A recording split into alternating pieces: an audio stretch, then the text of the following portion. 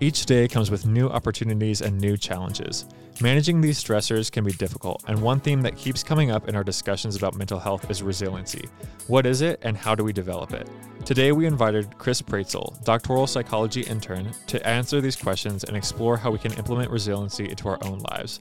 This is Chris, and Cole. Welcome to the first installment of Relevant Resiliency.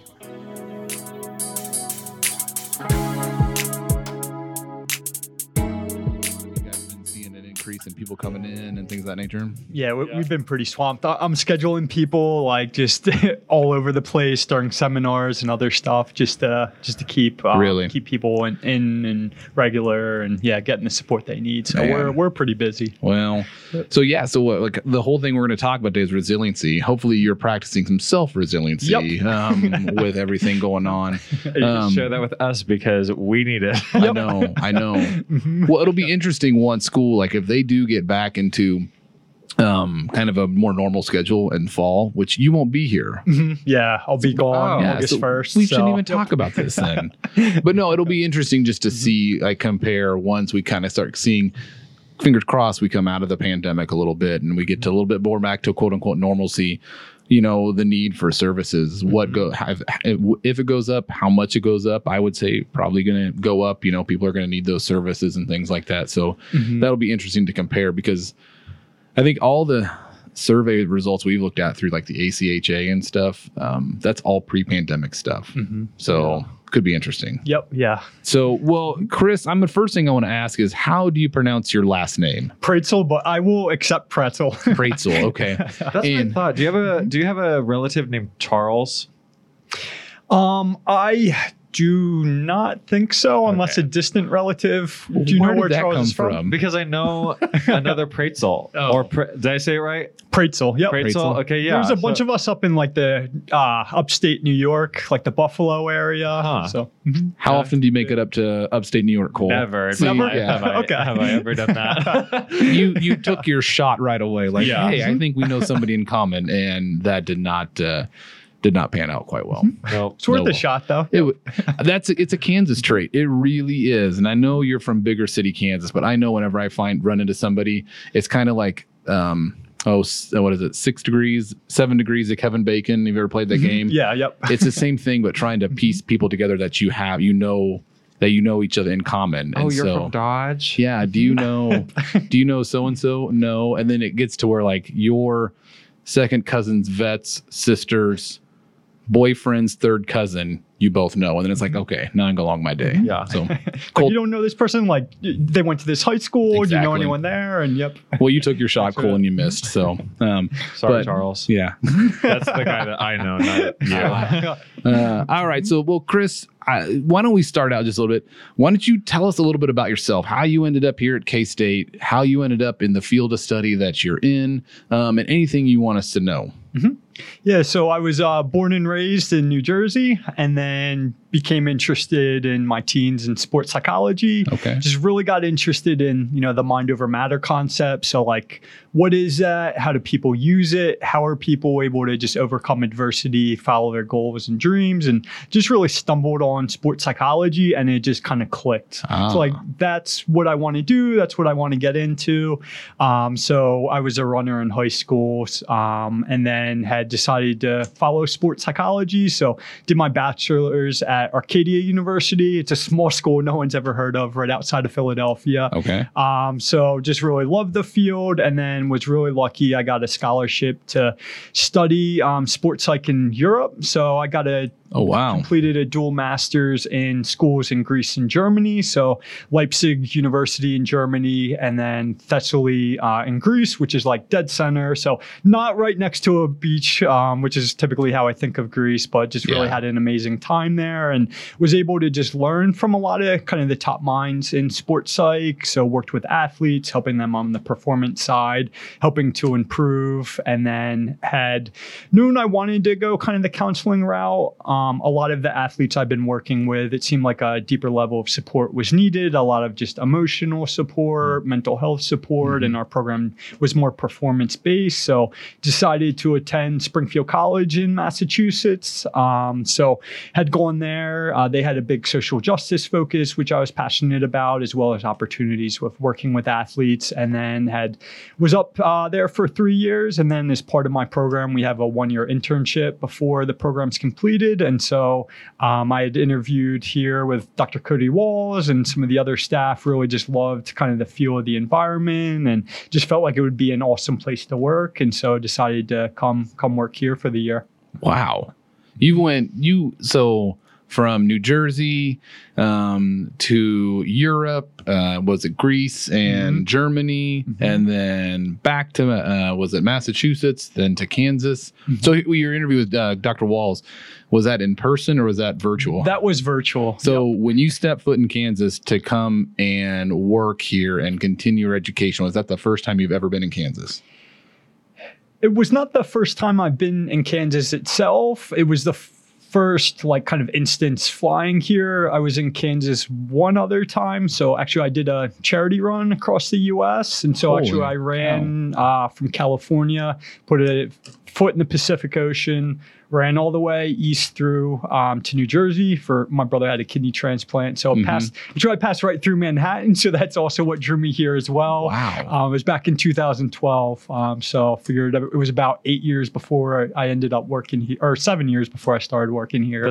Passed through, never knew this is where I'd be living. That's super Forrest Gump. I've never met someone that's like Forrest Gumped the United States of America. I am trying to wrap my brain around a run that covered the entire continental United States of America. I couldn't run home. No. I live here. I don't like driving home, and it's like, I think I can make it to work in 8 minutes. So I guess I want to ask you though, growing up upstate New Jersey, sports psychologist, did you have any favorite sports teams that you would like to follow? Ooh, Philadelphia Flyers. Okay, you were a big ice hockey fan. Okay. So the Broad Street Bullies, I definitely supported them. And then mostly Philadelphia, the Phillies for baseball. Yeah. The wild card though is the Oakland Raiders. So I was a Raiders fan before they moved to Vegas. So yeah. What got you into the Oakland Raiders? So Rich Gannon, one of their former quarterbacks, he went to University of Delaware, which wasn't too far from me. So just kind of looked up to him and just kind of fell into the Raiders Nation. We'll have to do a little fact check, but I believe Rich Gannon also played for the Kansas City Chiefs for a part of his career. So we'll fact check that at the end. Don't look at me. I have no idea. Well, I think so. I think so sounds too. Valid. Well, that's amazing. Like I said, you've covered so much across the entire globe. I don't know how else to put it, but that's awesome. So you kind of answered a little bit, about how you became interested in resiliency, or in resilience. Did having that? So you said you were a runner. Obviously, you ran across the United States of America. Do you think that kind of kindled that passion for sports psychology? Did that help it out at all? Yeah. I was using sports psychology every day. So between a lot of the sports psych is like psychological skills training. So that includes like resiliency, self-talk, confidence building, goal setting. So I would wake up and have to use that every day when, I was running 20, 30 miles a day, and just kind of, it'd feel overwhelming when you see I've got 7 states to cover before I see an ocean. So just kind of breaking it down day by day and chipping away. I got 7 states to cover. That sounds like a summer vacation that we're flying to or driving to. I got 7 states to cover in the next week. But Chris over here saying he's got to run those 7 miles. Man, that is amazing. That is fantastic. So you like I said already, this is resiliency is what we're talking about here. I think this is going to be part of our section of this podcast. We're going to call it relevant resilience, just to give people some tools, some tips, some ideas on how to use resiliency as students while they're at K-State and beyond. And so with that, I was wondering, can you give us just, what do you mean when you say resilience? What's your definition of resilience?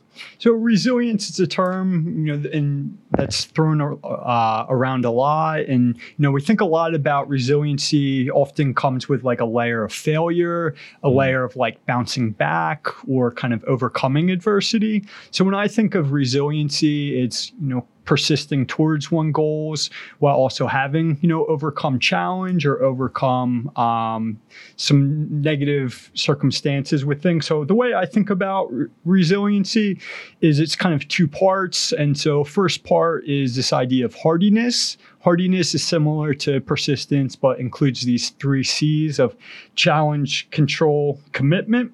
So challenge is, leaning into challenge, feeling that one can grow, can flourish through challenges that occur. Control is a sense that, I can control outcomes that happen around me. I can control and work towards my goals and make progress towards them. And then commitment, similar to motivation. I feel committed to working hard. I feel committed to putting in the time, and that within that commitment, I feel it's going in that positive direction, which is going to help me get to where I want to be. And then as well as that piece of bouncing back from adversity is that, challenges happen along the way. It's not a straight shot to success, and that failures do come. And within a sense of resiliency is, bouncing back from those failures and still persisting and working hard towards whatever goals one may be working towards. Mm-hmm. Something that stood out to me about what you were saying was that like resiliency comes with failure. Mm-hmm. And I think a lot of times when I think of like succeeding in life, it's about avoiding failure altogether, not like failing and then bouncing back. Mm-hmm. Yeah. Yeah. We often think about it like it's kind of this straight line that if I fail, either maybe there's something wrong with me or that, I shouldn't fail. But, if you're here, you failed. And so I think, finding a way of like embracing that and finding a way to expect that at times and not allowing that expectation to fall into, everything I work towards, I expect to fail, but it's rather the sense of having that flexibility and having that sense like there's going to be setbacks. It's kind of the reality of it. Let me expect the best, work towards the best, but be flexible within that plan to make adjustments as things come. So there's balance between like always expecting failure and always expecting success. Mm-hmm. Yep. I do like the hardiness part of that. I think that's some of the first time I've heard that when it's been with resilience is hardiness. Because isn't hardiness, and correct me if I'm wrong, a term that they use for like plants and how well they can weather the winter? I don't know. I'm going to say maybe. When I first heard it, I thought of Hardee's, the place to eat. Oh. But no, I don't think that's what we're talking about. No. But I did. So my previous job, I worked for the Army. And they have a big resiliency program called Master Resiliency Training, and how they train their soldiers in resiliency and with positive psychology and things of that nature. And I'm thinking back, I don't think, and this course has been many years ago, I don't think hardiness was ever brought up. And so that's what caught my kind of attention towards hardiness plus adversity. I think that's a great way to put it. And hardiness, it is starting to kind of come to the forefront again. It originally came in like the 70s. There was a researcher, I forget her first name, but Kabasa is her last name. Mm-hmm. She looked at it as more like a personality trait, like people who are just have this higher level of hardiness. But what has been more recent, there's a great book that came out in 2019 called Hardiness by Stephen Stein, Paul Bartridge. It's a great resource. And so within that, they're looking more at like building hardiness as well as kind of the contextual aspects of it. And one of kind of the crux of hardiness as well is how one views stress. And so within that, they've found a ton of differences between people in just how they view stress, and those who view stress more positively are those who are viewed to have more hardiness. And the distinction they make is that, how do you view that stress, that challenge? Those that view stress as enhancing. So the sense that I do better because I experience stress, versus the opposite as like stress is debilitating or stress is being something to avoid. They have vastly different outcomes. So those are down even to like the levels of the impact on your body. So in terms of like cortisol levels, which is a stress hormone. So those that view stress as being something that helps them, they have better health over time. Their concentration is better. They perform better by just a simple thing. And that within that, compared to those that view stress as being something to avoid, something to, that harms them, is that they have worse health. They get sick more often. They also are less likely to to persist towards goals. So is there a way, I mean, and I know I don't think it'd be easy if there is, to kind of switch people's perspectives and views of stress, you know, where you could see it as something to avoid as opposed to something that can help you rise to the challenge and overcome? Is there a process that it can be instilled so people can change that view? Yeah, there's a number of different ways. One process that comes to mind is, self-talk. That, we walk around throughout our days and, we have that internal dialogue going on. And, our internal dialogue, I think of it like a train. Like that train's going to keep going down the same tracks it's been going on. So, if it's going on that path of like, I need to avoid this, I don't like this, or, I'm not going to perform well because I'm nervous, that train's going to keep going down those tracks. So self-talk, changing that can be a great way to change that perspective. So ways of doing that is thought challenging. So within that, a great way I like to do that is just with affirmations, like identify what are the negative thought patterns that are occurring. Sometimes it can be, I'm going to fail. I can't get a good grade on this test. And within that, just take an index card. On that index card, write down, maybe 3 short statements on there, ones that make you feel more positive, and that whenever, you recognize you're on that train track again, just pull that out. I work with athletes a lot, so I recommend like putting that, in their equipment bag, just pulling that out. For, students, maybe that's putting that in your wallet, putting it somewhere where you're just going to see it more often. Sometimes that can be, putting it on a mirror, putting it on your door. So that way, every time you're leaving your apartment, you see those statements again. And the more, your mind is exposed to them, the more those new train tracks are rebuilt, and the easier it becomes for, that to take that different track with your mind. I like that analogy. Yeah. Train of thought. Yep. It reminds me, this is going to be stupid, but people listening will know what this is, like Shark Boy and Lava Girl. Either of you heard of it? Haven't seen it. Okay, it's about going into your dreams, and one of the places they go is the train of thought. It brought images of that for me. Nothing. Never heard of it. So now I have something to look up and research when we're done here. It's something to watch with your kids, maybe. As George Lopez and Carmen from Spy Kids in it, and Taylor Lautner. Okay, definitely gonna have to do some research on that. But also back to what you're saying about. Is the tricky part, and this is my mind thinking, you say write down those 3 things. People actually have to do that action and make those 3 things a tool for them to use. And sometimes I find the things that I do, somebody can give me something as what seems as simple as putting 3 things on a card and keeping them accessible. So then when I go hit those train tracks of stress and things, I can get it out. But sometimes I find that I just don't do it. I don't know why. I can probably give you 1,000 reasons at the time why I don't want to do that. But to me, the challenge would be just to get people to do that and learn to use it as a tool.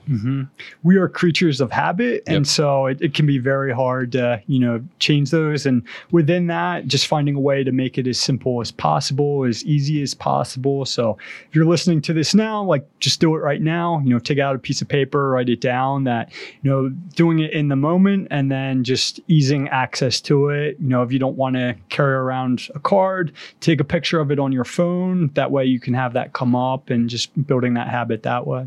It seems like in this situation, like negative self-talk is almost a passive like response, but then we're subverting it with an active positive self-talk. Is there, I guess I have never experienced this. Are there people that have passive positive self-talk? It can be built. Yeah. It can be built. So that's crazy to me. I never even thought of that. I'm going to tomorrow, Cole, we're going to ask you tomorrow to write down 3 things. No, you're gonna do it before we leave today, and I'm not gonna ask you till tomorrow to see if you've done it. And you need to do the same thing to me. Okay. And we're gonna see how accessible it is. Yeah. Well, I don't think it can be built in a day. I'm just thinking like every time that I've thought about it, it's like my passive like self-talk has always been like negative, and I have to like think about challenging it. But I don't know. It's just a weird concept to me that there might be some people out there that like their passive self-talk is positive. But I mean, I've only lived in my own brain, so. It's true. But no, I'm just going to challenge to see if you've wrote 3 things down. And then we'll bring them down to let Chris evaluate them and see if you did a good job or not. Yeah. It's like going to the gym and building muscle. So, the more repetitions you get in it, or you get of it, just be it grows that habit, you know, in the same way, like either like brushing your teeth or waking up with your alarm, going to class, that building that habit over time. Some people have told me, I mean, you can let me know, Chris, that resiliency in general, resilience is like a muscle. Mm-hmm. The more you work on it, the stronger that it can get. So then when you need it, it's there. Mm-hmm. You know, I kind of think about it. I look at it as for athletes, like, you know, there's workouts that they do where they engage certain muscles and they may not use them on every play or on every set or on every lap. Mm-hmm. But then when you need it, there's strength there. And when called upon, it can work and work effectively. Mm-hmm. Is resiliency the same way? I think so, okay. to an extent. So I think, you know, certainly that it's built over time, it's developed. I want to kind of contextualize it. Kind of the flip side of that is just also disentangling the perspective of like, I always need to work harder, mm-hmm. that we can also experience burnout. Mm-hmm. So oftentimes when individuals, you know, come to me and say like, I want to build my resiliency, I'll usually start on the burnout side. Because when we feel burnout, you know, that sense of emotional, physical, mental exhaustion, it becomes really hard to be resilient. Mm-hmm. So within that, it's kind of having that foundational support. And so within that, you know, about reducing burnout, sleep can be helpful there. Also, eating. So there's this idea of visceral states that, you know, how we're feeling in the moment, that impacts how we feel. Mm-hmm. And so, you know, if you're hungry, it's like that Snickers commercial. It becomes really hard to focus on the challenges ahead of you. When, you know, you're thinking, I haven't eaten, it impacts our mood as well. So we can find ourselves being either more irritated, sad, stressed, or angry. So what are some signs like of burnout? Mm-hmm. So with burnout, there's a couple of different models. The one I like the best is kind of this 4 area of just this sense of exhaustion. So maybe you're finding it more difficult to get out of bed in the morning. Maybe you're sitting down to study, complete assignments, and just feeling like, you know, I don't want to do this right now. I'm not feeling motivated. Another is a sense of just reduced sense of accomplishment. You might be, you know, getting a lot done in your classes, doing well, but just feeling like I don't do enough or aren't maybe proud of accomplishments. That if you're recognizing your thinking begin to change, that checking in with yourself, you know, am I exhausted? Do I need to rest? Another area is a sense of depersonalization or disconnected, maybe feeling more just disconnected from others, disconnected from your program, disconnected from your major. And then also the final area is just, you know, if you're finding yourself becoming more negative, you know, you're finding things that maybe didn't irritate you as much in the past or causing you to feel more irritated, feeling more irritated with friends, having negative expectations about classes, you know, negative expectations of yourself or the world. Mm-hmm. So if you find yourself feeling some of those burnout, like some of the things you just mentioned, you're having some of those characteristics, is there a time where, you know, some people can get burnout, you know, and they don't need to seek out any kind of professional help or resources like therapy or counseling? But is there a time where people might think, okay, I might need to reach out and get some professional resources involved? Mm-hmm. When would that time be? If you can answer that, I guess. I would say if, you know, you're beginning to have that question, I think that's a good idea to, you know, reach out to counseling services or reach out to other resources on campus. That, you know, if you're beginning to have that question, it's always, you know, best to, you know, seek out that professional support at that time, especially, you know, if you're noticing it being more than, you know, kind of one day of, you know, having a few days where you're feeling more sad or down or really anxious, or even if it is on that single day, if, you know, you're feeling you're overwhelmed or just so exhausted and things of feeling, I should probably talk to you know, someone about that. Would encourage everyone to do so. What does self-talk look like when someone's burnout? Like how do we shift self-talk when you're experiencing burnout? So a couple of different ways, and I'll kind of answer what probably my first recommendation with that is self-compassionate self-talk. And so sometimes there can be that idea that, you know, it's becoming more common. You'll see it on social media a lot about that sense of like toxic positivity, this idea of, you know, I say something positive to myself and it doesn't help, or someone's sort of like trying to encourage someone else and just not, you know, being empathetic in the moment. So also, you know, self-compassion, the way Kristin Neff describes it, is a sense not of judging ourselves positively or negatively, but relating to ourselves kindly.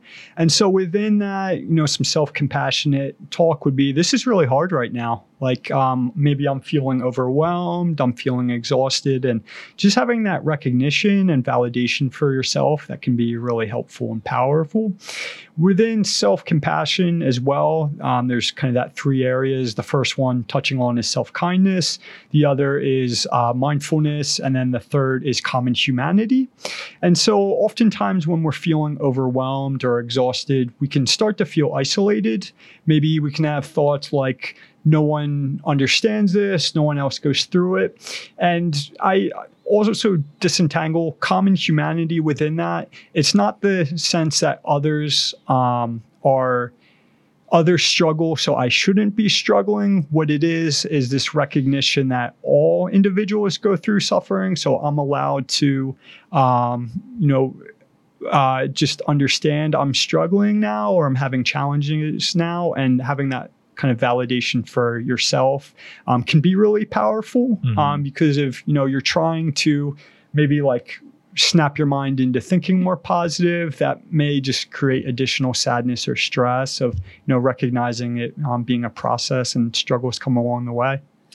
So it seems almost as if like there's 2 forms of self-talk. Like before adversity, that's when you tell yourself like, oh, I can do this, and like, I don't know, kind of that motivation. But then if you're experiencing burnout, that's when that kind of self-talk can turn into toxic positivity. Am I hearing that correctly? It could be. It depends, on the individual, that each person's unique. But those are some of the themes that we can see. There's also what I would call a third, perspective on self-talk. And so that's this idea, which is called cognitive diffusion. So the way I describe cognitive diffusion, if you think about, in the military, like a bomb diffuser. So, what they're doing, they're disabling that bomb. So, they're going in, they're, like in the Hurt Locker, they're, cutting wires, taking away the power of that bomb. So that's kind of the same thing that can happen with thoughts. It can be a helpful strategy. So we have this belief that like you are your thoughts, and to a certain extent, yes, but it's not the full truth because you're not every thought. Like maybe, for example, you were driving, someone pulled right in front of you. Maybe you had some anger at them, wanted to maybe hit them or something, but you probably didn't get out of your car and hit them. So in that sense, you're not all of your thoughts. And so what can happen in thought challenging is we can sometimes get in this tug of war with our thoughts. Like, say, for example, you're having that negative thought of like, I can't do this. So you challenge it with, yes, you can. But then that, negative thought comes back again that, no, you can't. And so maybe you spend 10 minutes trying to challenge this thought. And finding it's not as useful. So that's when cognitive diffusion can be helpful. So to say it differently, imagine like your mind is the sky. So within that, the blue sky up above, if you imagine that's your mind, and clouds are your thoughts. So the mind, that blue sky is always the same, but what changes are the thoughts. And that's kind of the same way what happens with our mind. So, some days like today, it's going up to like 74, it's sunny. So there's kind of like white puffy clouds going through. So that can be our mind at times with those positive thoughts. But then also, there's dark, stormy days here in Kansas, some of those spring thunderstorms and stuff. So, we all go through those dark, stormy periods with thoughts. But, those thoughts are always changing, but that sky's the same. So what diffusion is, it's that recognizing, you don't have to believe you're that thought in that moment. So rather than challenging that thought, is you accept the thought and have it go through your mind. So when I say acceptance, I don't mean that, you believe it or think that thought is always going to be that way, but that's the thought that's there now. And instead focusing back on your tasks at hand.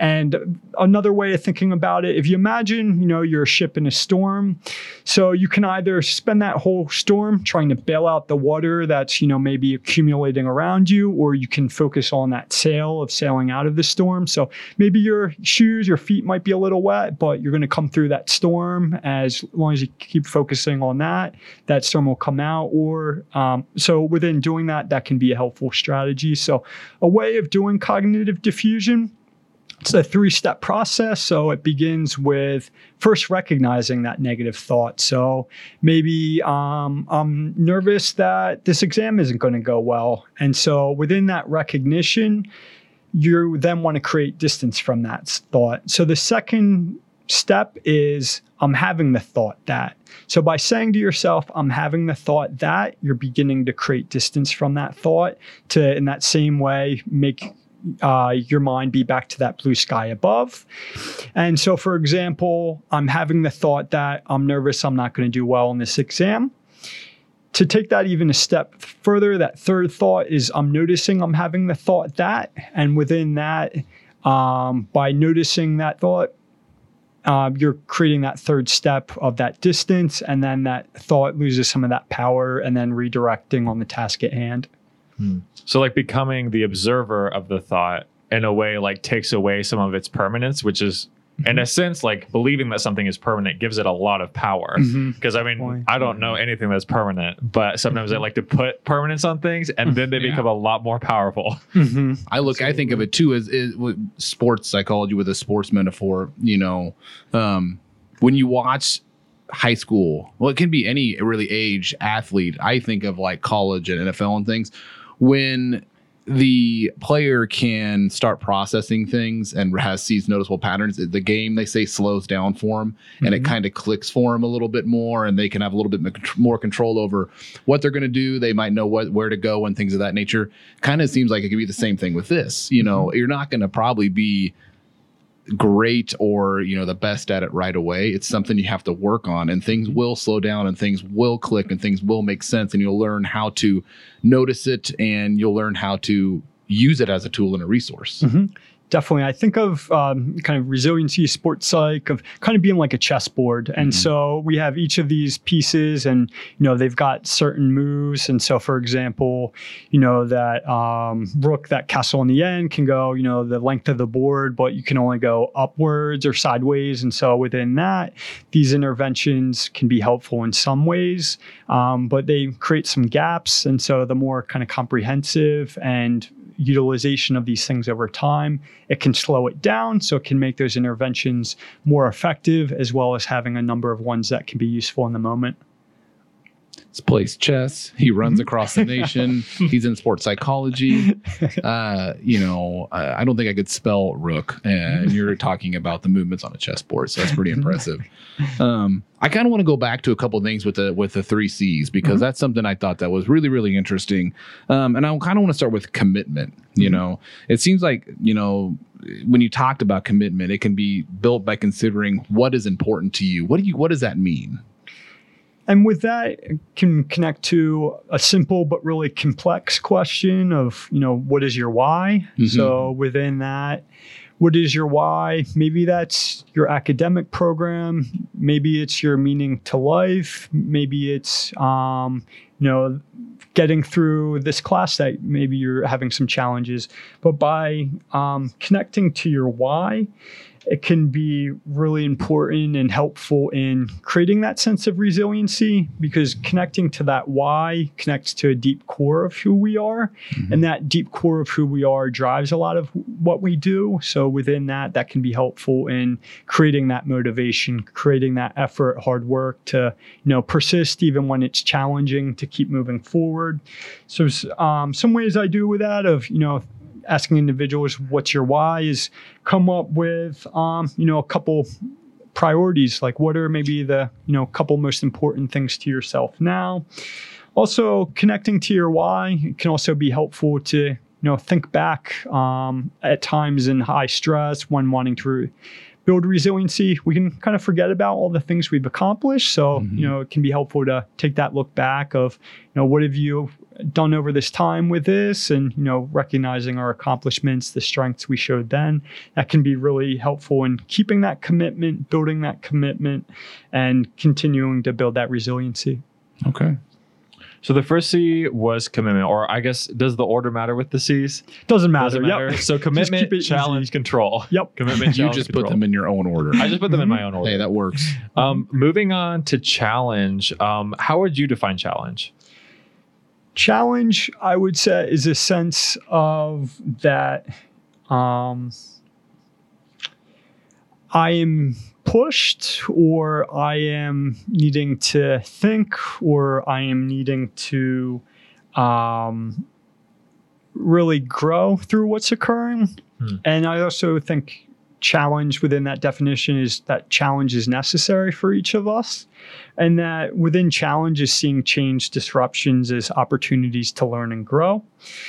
And within that sense of challenge, the hardiness model uses it in a sense of like low, medium, high. A sense of low challenge is just our connection to challenge. So low sense of challenge is that I'm disconnected or I avoid challenges. High, medium challenge is, sometimes challenge can be useful. High challenge is the sense that I thrive under situations in which I'm forced to think, to grow, to react, and that within that range that can be useful for helping redirect our attention, and that impacts how we just view failure as well. That if you have a high sense of challenge, you're less likely to, walk away when failures occur or if things take longer than expected.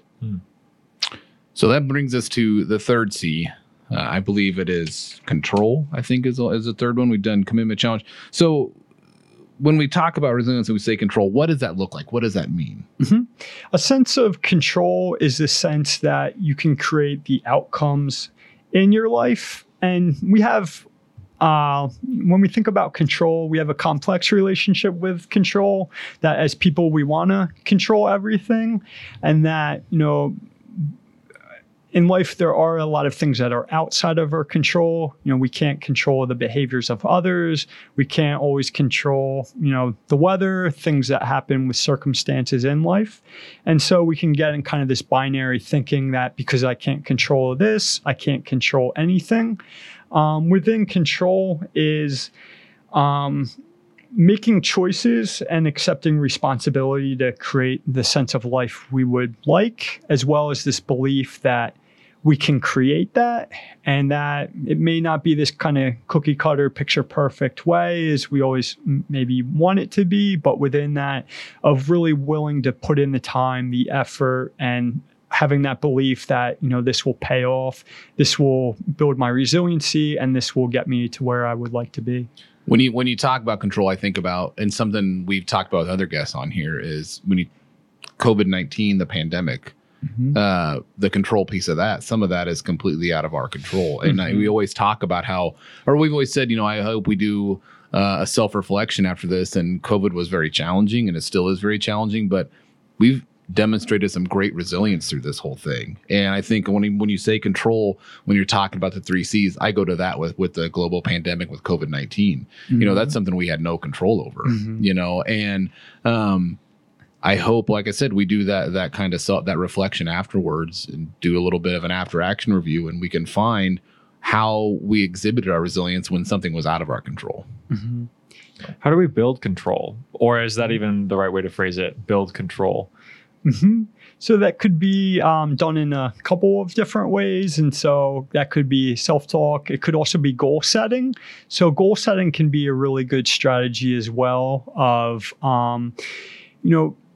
setting step by step, like creating kind of like a staircase of getting to that end point. So within goals, also kind of with COVID of, that was the pieces out of our control.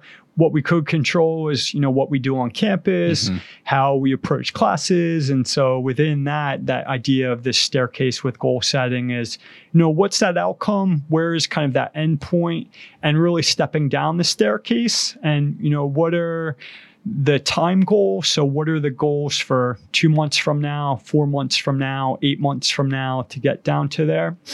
As well as process goals. So process goals could be daily goals, it could be weekly goals. It's a sense of kind of, starting these wheels that will get, that will build that commitment, that will build the habit to get to where one wants to be. And as well, performance markers can be helpful. So whether that's connected to those timely ones of just needing to get to that point. So say, for example, I want to run a mile in under 7 minutes. Maybe I'm wanting to get to 9 minutes, maybe in 2 months, get to 8 minutes, and a month after that. And that the process goals could be I run 4 days a week. That's physically impossible, right? To run a mile in under 7 minutes now.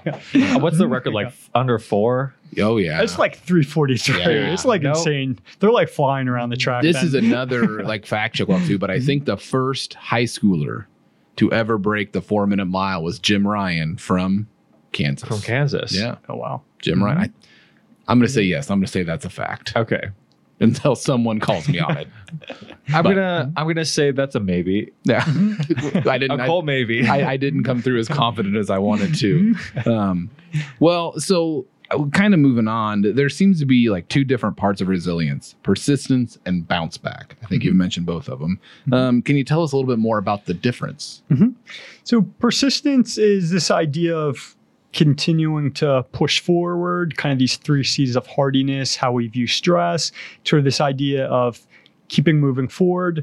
But this idea of bouncing back, I think of it as how one handles failure, and how within that is also, there's going to be times in life where, it just kind of are completely thrown out of whack, maybe needing to kind of completely rewrite your goals, completely rewrite, things that have happened within life. Maybe that can be death of family members. Maybe that can be, failing a class, or something that just kind of completely rocks the world underneath you, that just makes you in those moments shift perspective and grow, and using that to adjust and continue towards that hardiness piece still. I'm also wondering, so we've talked a lot about like how we build resilience, how we use resilience. Do you have any examples in your own life when these have come in handy? Yeah. So I can share one example. Was I completed my second master's program. So it was after the one Greece, Germany. I did a master's in Tel Aviv in Israel and conflict resolution. And so within that, I applied to PhD programs. So I thought, okay, I should be able to get in somewhere. I will, be able to get in. And then I got rejected from the schools I applied to. And so within that, I didn't know where to go. So I ended up moving home for a year. And I thought, I'll be able to work for a year pretty easily. And then applied a ton of places, interviewed a bunch of places, and everywhere was like, you either don't have enough experience or you're overqualified. So within that, it was maybe January, February of having living home for a few months, still unemployed, kind of completely out of money. And then went back to actually a job I had held at 17, which is like a convenience store. And so I applied there. They didn't want to hire me either because I was still, they described me as overqualified. And then I had to literally beg for this job, like not hands and knees beg, but I had to, the manager I was speaking to was pretty clear. She's like, we don't want to hire you. We think, you won't work that long. So I literally had to say, please hire me. Like, I will work as hard as possible. Like, I just need to be able to work. And so she hired me, and kind of felt kind of this huge sense of kind of challenge, and that didn't expect it's where I would be at this point, and needing to just continue on at that point. And then I worked as hard as I possibly could, was able to save up, applied to doctoral programs again, did end up getting accepted. But kind of, that was definitely a huge low of, expecting to be in this doctoral program, expecting this next step, and feeling like needing to take, 8 steps back and going back to this job, and things. So that, I think, is one example that comes to mind. What did your self-talk look like during this time? The good and the bad. The good and the bad. So I would say good self-talk at times was, you'll figure this out, just push with it, stick with it.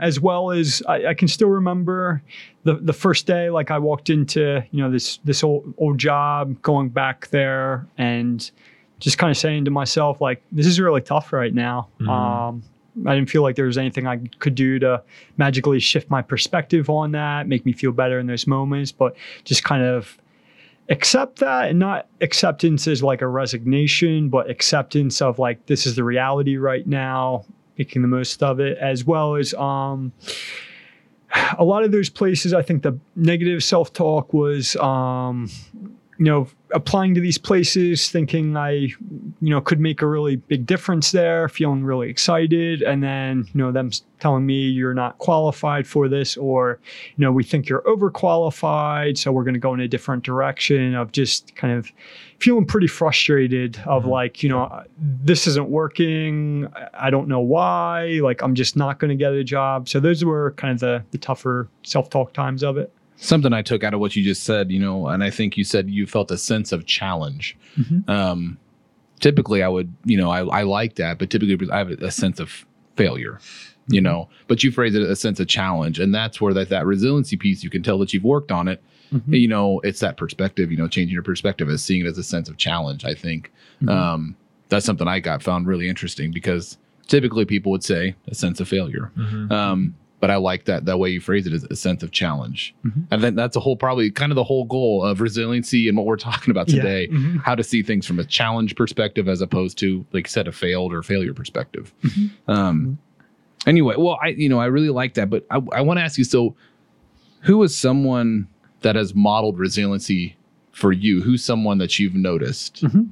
So I think someone that comes to mind, my younger brother. So he had a kidney transplant. So, he was born in 1992 with what's called hypoplastic kidneys, which means his kidneys never developed. So they didn't function properly. And so they knew at birth he was pretty sick, kind of told my parents he might not make it, kind of prepare for the worst. But he was able to get a transplant in 1996. So it was like, I think, going on 4 at that point.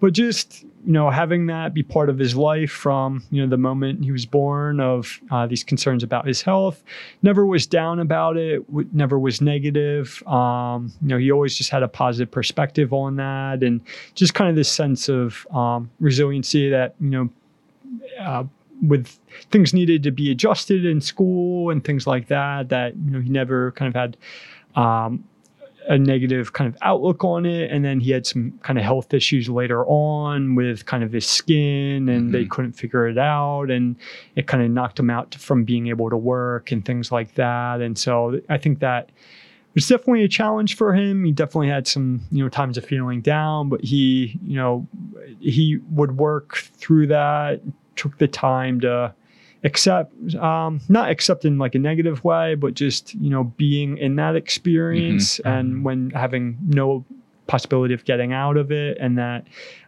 he was able to then get a job. He had completed college, but he was able to get a job at a local library and get to full-time work, and sort of as his health got better, mentally he felt better too, and kind of like being able to crawl out of, what's occurring, and being to a place of thriving.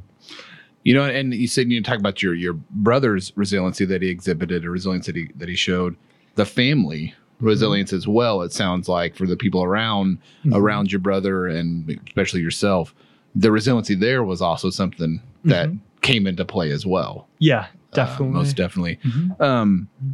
What are some, you said, what are some ways maybe your brother or your family showed resilience during this, I shouldn't say during that time, because it sounds, but during that time, or, what are some ways people can be more resilient? I think one way of building resiliency as well is just building a sense of connection with others. I think that was really helpful. Within our family too, is, just talking openly about what's occurring. I kind of think of it like, if you're walking around holding a boulder, and that if you're able to kind of share some of that weight with others, of speaking about those challenges, that can be really powerful and help to make a positive difference there as well. A lot of our conversation has been about like how people themselves can build resiliency. But if you're someone like on the outside looking in, like if you, in your position, like to your brother, what are some ways that we can foster resiliency in others? I think to that question, I always think of Brene Brown initially. So some of you may have seen that video on kind of the difference between sympathy, empathy. And I think the most powerful thing you can do for others is to be present, to witness their experience, and that oftentimes in pain, challenge, that it isn't about like saying the right thing or doing the right thing, but just being willing to witness and be with individuals during that time. I think people naturally are incredibly resilient. So I think if we're able to, be with them and just be present, speak with them in those moments, that can really go a long way. Mm-hmm. One of the things we said earlier when addressing burnout was self-compassion, but I guess just compassion when someone else is experiencing burnout can be really helpful as well. Yeah. We show the Brene Brown video, Sympathy versus Empathy, and just about 85% of the trainings that we've done this semester. I've seen it every day, probably for like the last 2 months. And when you say that, it encourages myself, and hopefully it encourages Cole, that, something that we're trying with our student mental health outreach group, the Thrive Navigators, is what we're trying to do is we're trying to establish when we go out and do a presentation for a group, the Navigators, and when we present to a group, we're trying to instill in people how to first recognize somebody that may be in some kind of distress, especially mental health distress, how to communicate with them, and then exactly what you're saying, how to be there with them. I think I'm going to say this the wrong way. So Cole, you're going to need to maybe help me, but Cole's got a part in the presentation we do in the Navigators that covers, they know the situation they're in, and so let them be the expert in it. Does that sound right? Yeah, so I kind of like to think about it as if you were talking to, even yourself, like any subject matter expert, somebody who knows a lot about the field of study that they're in. Like, I'm never going to tell a rocket scientist how rocket science works because I'm a social worker. Yeah. And so it's best to learn from other people what their experiences and what their field of study is. So I don't know, just asking questions and not expecting yourself to have the answers that are supposed to be theirs anyway. Mm-hmm. Yep. Yeah. So, good. I think one of the most powerful things you can say to someone in those moments are, this is really tough right now, or this is really hard right now. And that can, make a huge difference. Mm-hmm. I've kind of, as we've been talking, been splitting them up into like 3 categories. So like we have self-talk, which is like positive reaffirmations of yourself, then self-compassion, and then cognitive diffusion, which I kind of like colloquially named like distancing yourself from negative thoughts. And it seems that self-talk is maybe the most prevalent way people think of dealing with adversity, or the thing that, I don't know, comes most from the outside. But like, it seems that self-compassion and distancing yourself from negative thoughts, at least for me and people that I've talked to, seems to be more difficult than this self-talk portion.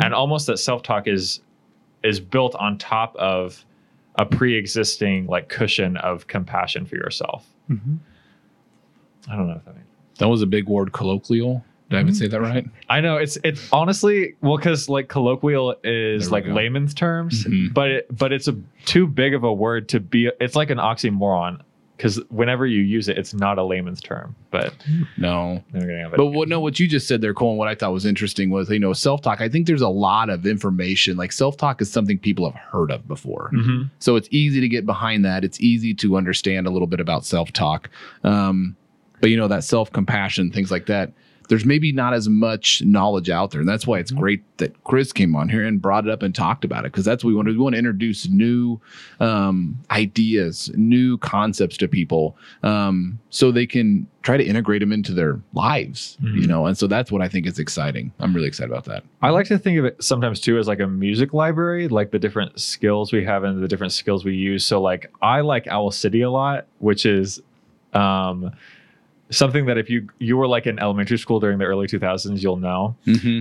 But I still enjoy Owl City. But Owl City is not an artist that I can listen to 100% of the time. I cannot survive just on Owl City music. I need like the Yeah Yeah Yeahs. I need Paramore. I need Lizzo sometimes. But I can't always be listening to one person, and I can't always be using one, I guess, resiliency skill. Yeah.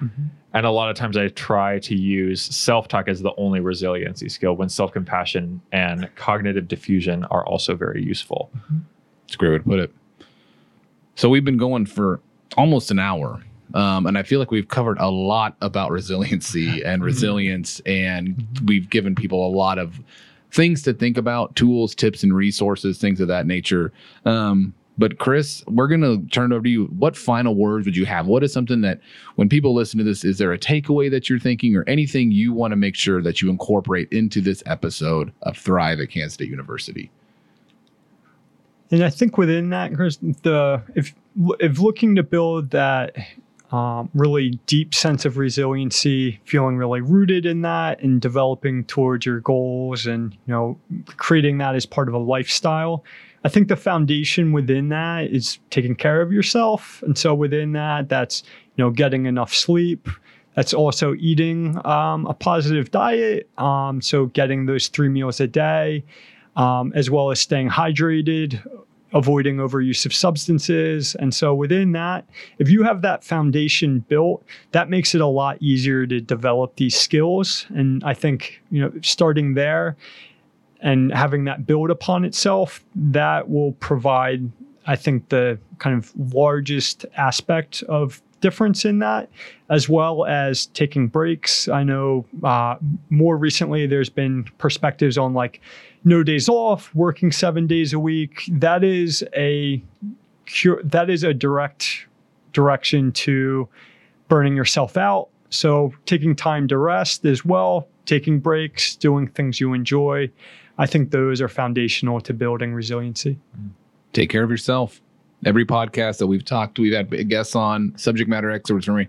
That's always been a common theme so far. Then it just shows how important it is. Yeah. Pour from a full glass. Yep. Well, Chris, we really, really appreciate it. This has been great. Again, this is going to probably be something that we play during our resiliency month called Relevant Resilience. Just to set a good baseline and to give people ideas and a good foundation on what resiliency is, maybe what it isn't, but also how to build resilience in one's own life. So we really appreciate it. Thank you so much. Yeah, thank you both.